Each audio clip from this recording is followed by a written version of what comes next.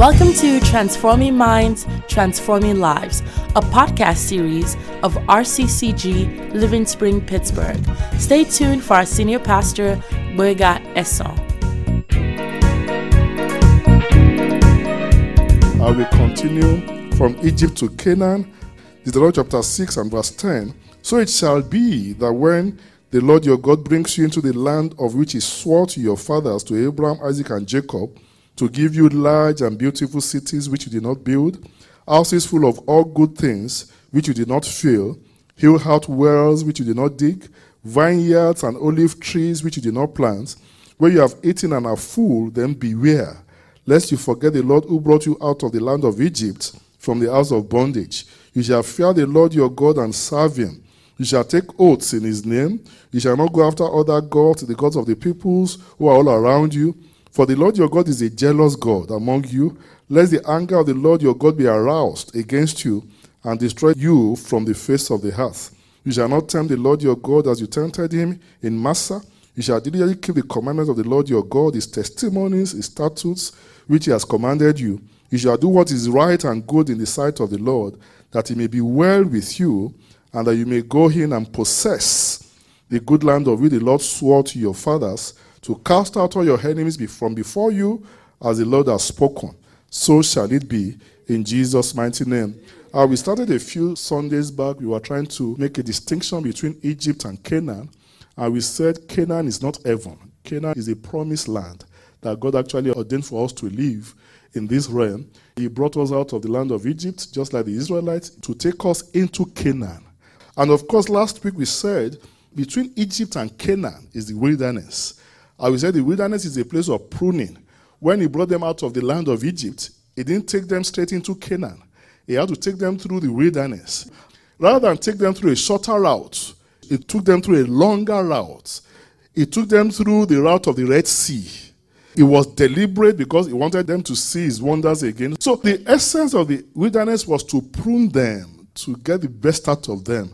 Without a squeeze, you can't get a juice from the orange. So God will always use some experience to make us better people. The wilderness is to make them to learn how to walk the walk of faith. Help them to learn that man shall not live by bread alone, but by every word that proceeds out of the mouth of God. The wilderness is to help them to learn, to teach them holiness. Even Jesus had to learn obedience through the things that he suffered. So God wants to get the best out of you. He knows the appropriate time for you to get out of that challenge, but you have to learn to cooperate with him. Many times we elongate our testing periods because we do other things, because we are not focused on God. We try to cut corners. When you cut corners, you have yourself to blame at some point in time. If you don't carry a pregnancy to full term and the baby comes out before time, that's a premature, and there are consequences. So God is a wonderful planner. He has your life in his hands. So you better learn to rest in his hands. You better learn to resign to him. Because you see, when you rest in God's hands, you are secure. Somebody said if you cannot see God, trust him. If you can't trace him, because he's always there. If you cannot trace God, trust him. So the whole essence of the wilderness is to help them to become better people. But you see, the wilderness can be elongated. Like in their own case, only 2 in a generation enter Canaan. That was God's plan. It's my prayer you will make it. Jesus paid the price for your redemption. And because of Jesus, we shall all make it in the mighty name of Jesus. So we said last week that the God factor matters in how long you spend in the wilderness. We said also that your attitude matters. These guys, they just had a stinking attitude. That was why God kept them. And they all died in the wilderness. We also said that your vision matters. What you see determines what you become. So we are going to just go on to talk about a few other determinants. What determines how long you spend in the wilderness. God brought them out of Egypt. The goal was Canaan. Canaan is a land of milk and honey. People are living Canaan. You can live Canaan earthwise. When God gives you good health, that's some living Canaan. Where you sleep well, where you have money, where you have options. In Canaan, people have options. In Egypt, people don't have options. In Egypt, people don't own stuff. Slaves do not own. But in Canaan, people own properties. They own real estate. Egypt is a place of captivity, a place that you are under tribute. But in Canaan is a land of freedom. One determinant that matters, one thing that matters so much is divine direction. The Bible says in Romans chapter 8, verse 14, Romans 8:14, there are as many who are led by the Spirit of God, they are the sons of God. As a Christian, you are not just a human being, you are also a spirit being. In other words, you are not just a human being. Human beings just take decisions based on their intellect alone. You also have a more powerful resource. You are a spirit being. Bible says those who are born of the flesh, they are flesh. Those who are born of the spirits, they are spirits. So in other words, there's a spiritual part of you. There's a subconscious part of you, because your spirit man, where you tune well to God, you can hear God. God wants you to be led by the Spirit. He wants you to take decisions based on His word and based on the Holy Spirit. We are not led by the flesh. This guy was led, he looked at the plain very close to Sodom and Gomorrah, and he saw the lusciousness, he saw the beauty, the vegetation, he saw everything. He said, look, that's where I'm going to. In other words, people are led by different things. But God says, before you take decisions, ask me. Learn to hear me talk to you. And it talks to you through your spirit. We relate with the physical world through our physical body. You relate with the intellectual world through your mind. We relate with the spiritual world through your spirit. A man is a tripartite being. He has a spirit, he has a mind, and he lives in a body. So you have to learn to develop your spirit man to hear God. The Bible says, build up yourselves upon your most holy faith by praying in the Holy Ghost. Build up yourself. There's a way you can tune yourself into the frequency of heaven. But it takes development, because the wilderness is a large expanse of land. It's a large expanse of land. People get lost easily in the wilderness. That was why God had to be leading them in the night by the pillar of fire, in the daytime by the pillar of cloud. So God says, I want to lead you. Don't just take decision as if you have no commander-in-chief. Be wise. Because many times, where you think things are happening, it may not be happening there. There's a spirit in you. And God's inspiration gives you understanding. God talks to us by the inward witness. You just have this impression. The ways of the spirits is so wonderful. But you have to know how God talks to you particularly, because that's the way to go.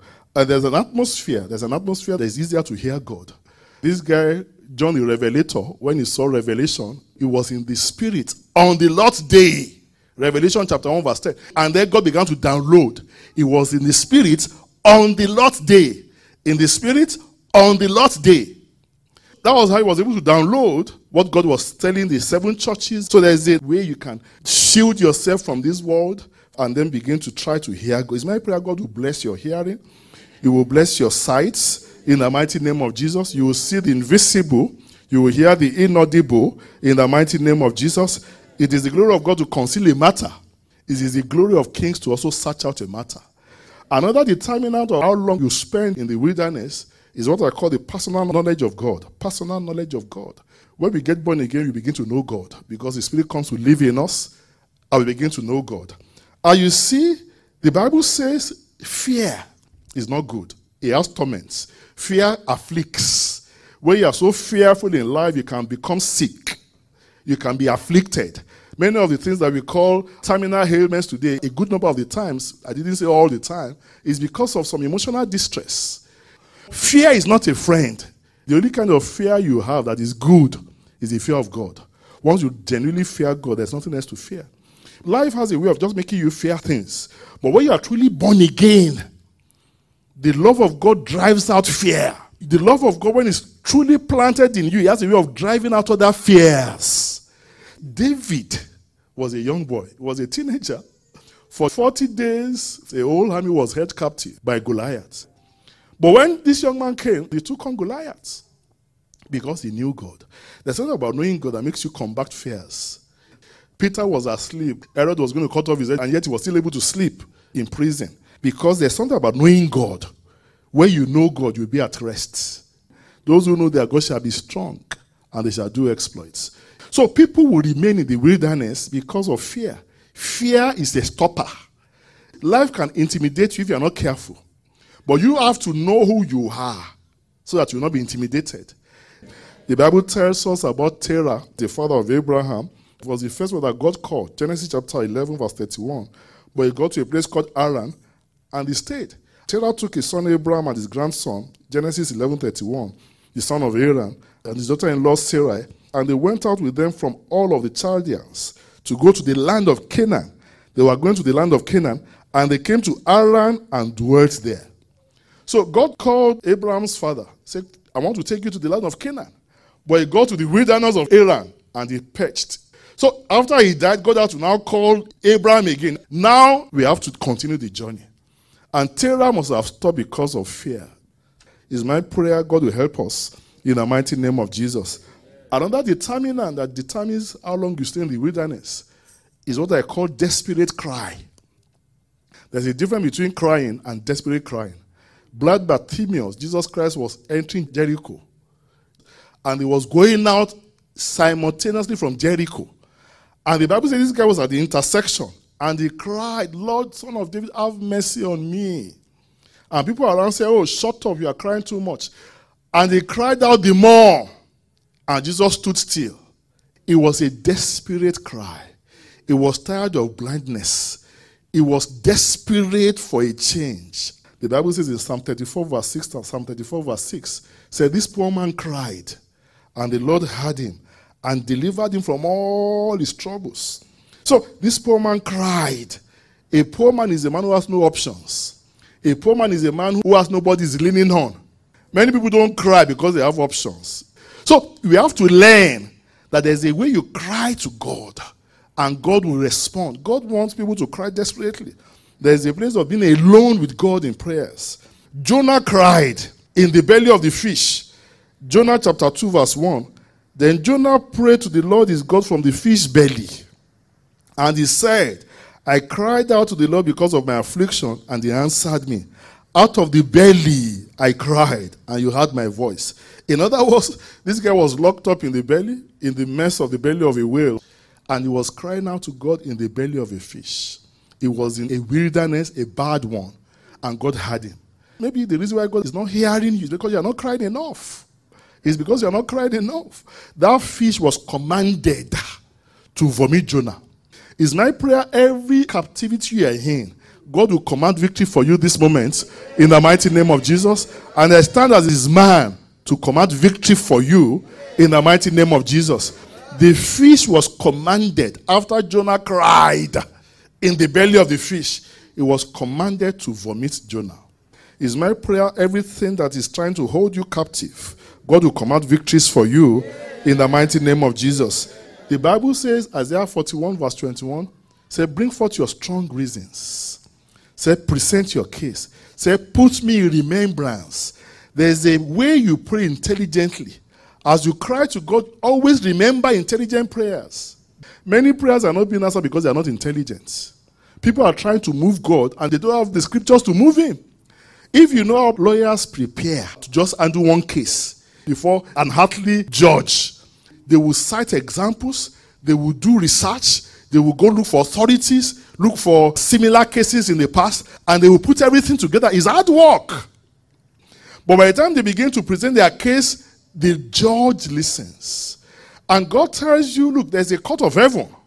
That at every point in time, regular moments, you have to learn to present your case in the court of heaven. Say, if you have any reason, bring it up. Present your case. Isaiah 41 verse 21, Isaiah 43 verse 26. Say, put me in remembrance. Put me in remembrance. So you are trusting God. Where are the scriptures? Have you gone over them? What's the research? What's the premise you are standing on to move God? What are you telling God in your closets? As you learn to cry to God desperately, at times it's your heart that is crying. But at times it's also better to cry out. When you see toddlers, they want something, and you are not answering them. By the time they yell, yelling means I need your attention now. And everything stops. That was what blind Bartimaeus did for Jesus. So, yes, we are gentlemanly, but there's a place for yelling. There's a place for heart cry. It's my prayer God will help us to learn to cry.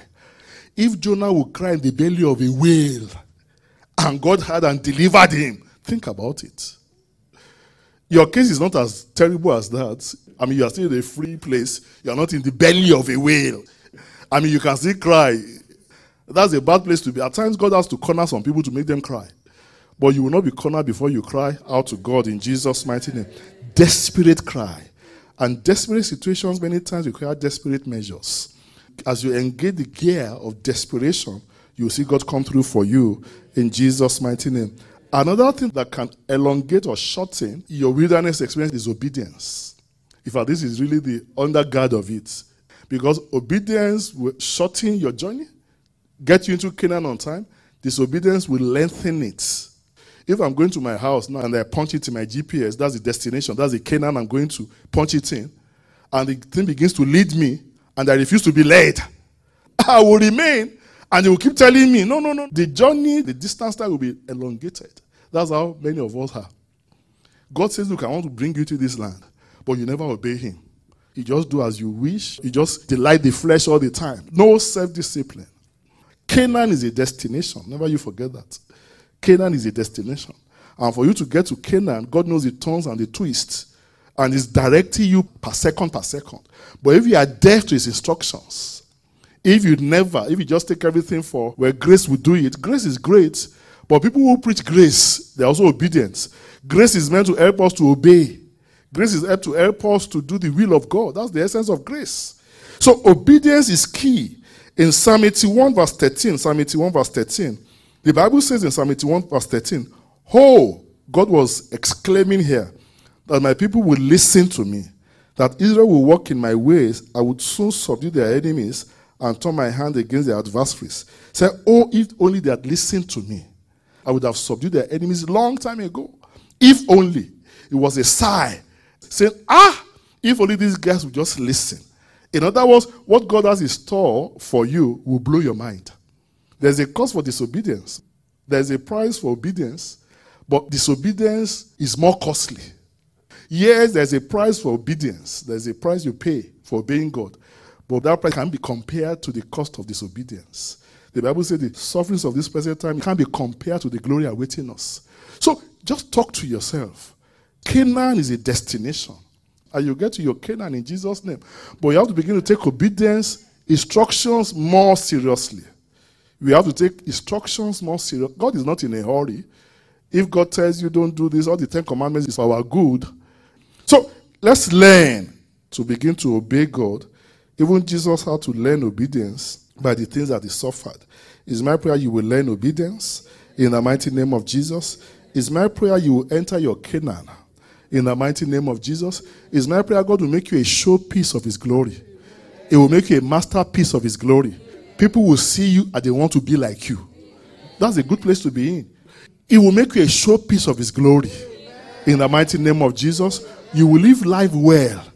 And you also make it to heaven. Every promise of God is a possibility. Every promise of God is a possibility. Genesis chapter 12 verse 2 is a possibility. I will make your name great. I will bless you. I will bless those who bless you. I will curse those who curse you. Say, through you all the families of the earth shall be blessed. That's the plan of God. He said, I will bring you to a land of milk and honey. A land that you eat bread without scarceness. A land of abundance. A land of abundance. A land of lavish grace. A land of abundance. God can lavish you with his blessings. But you have to get these things into your mind. Hell is crazy. Satan doesn't like you to be rich. Somebody prays, say, look, I would rather be rich and envied than poor and pitied. Nobody criticizes the poor. They pity you. And they throw crumbs on you. They throw crumbs. They like you to be down there. But when you begin to rise, tongues begin to wag. So if you don't have a thick skin, you will not rise. People can plateau you if you're not careful. But refuse to be plateaued. You have only one life to live. And God said, look, I want to bless you. So it doesn't matter what the critics say. God will help us. In the mighty name of Jesus, your life will matter. Your life will count. In the mighty name of Jesus, you are that tree by the rivers of waters. You will bring forth abundant fruits. In the mighty name of Jesus, generations coming after will celebrate you. Say the good man leaves an inheritance for his children's children. You know, some people, it's their grandfathers who left wealth for them. And they may not even know the grandfather, but they are thanking God for the grandfather. Our friends, they don't work the way I work because everything is just there for them, waiting for them. Because of some grandfather, some great-grandfather. Your generations after will celebrate you. They will say, God, thank you for grandpa. Thank you for great grandpa. That will be your testimony in the mighty name of Jesus. As God blesses us, we shall remain humble. We shall not have a chip on our shoulders. It will keep us on course in the mighty name of Jesus. We will not swear off the narrow path in the mighty name of Jesus. The word of God is powerful. It wants you to enter your Canaan, but you have to pay attention to instructions. You have to learn to cry out to God in the closet. Corporate prayers are good, but when it gets down to it, it's you and God. The Bible says it got to a point Jacob was left alone. And he cried out to God because there was trouble looming. And believe me, in the process, he became a changed man. As you are left alone with God, this week I want to challenge you. Take out time. Just talk to God about your issues. Let your heart cry. Let your voice cry to God. Say, Lord, please give me a change. Jabez cried and God answered. It may be because you haven't cried enough. Some of us are not desperate enough. People who move stuff in the spirit, they are desperate people. People who actually move, they are desperate. There are people who are dissatisfied with the status quo because there's opposition. But when you cry, there's a way you can cry and God will move over 10,000 people to reach you. And that will be your testimony in Jesus' mighty name. Your cry will move angels. And your cry will move heaven. In the mighty name of Jesus. And in a very short while, you will see what you are crying for. And your prayers will be intelligent. It will inspire you to pray according to the will of God. In the mighty name of Jesus. Thank you for listening. And make sure you subscribe for more great podcasts.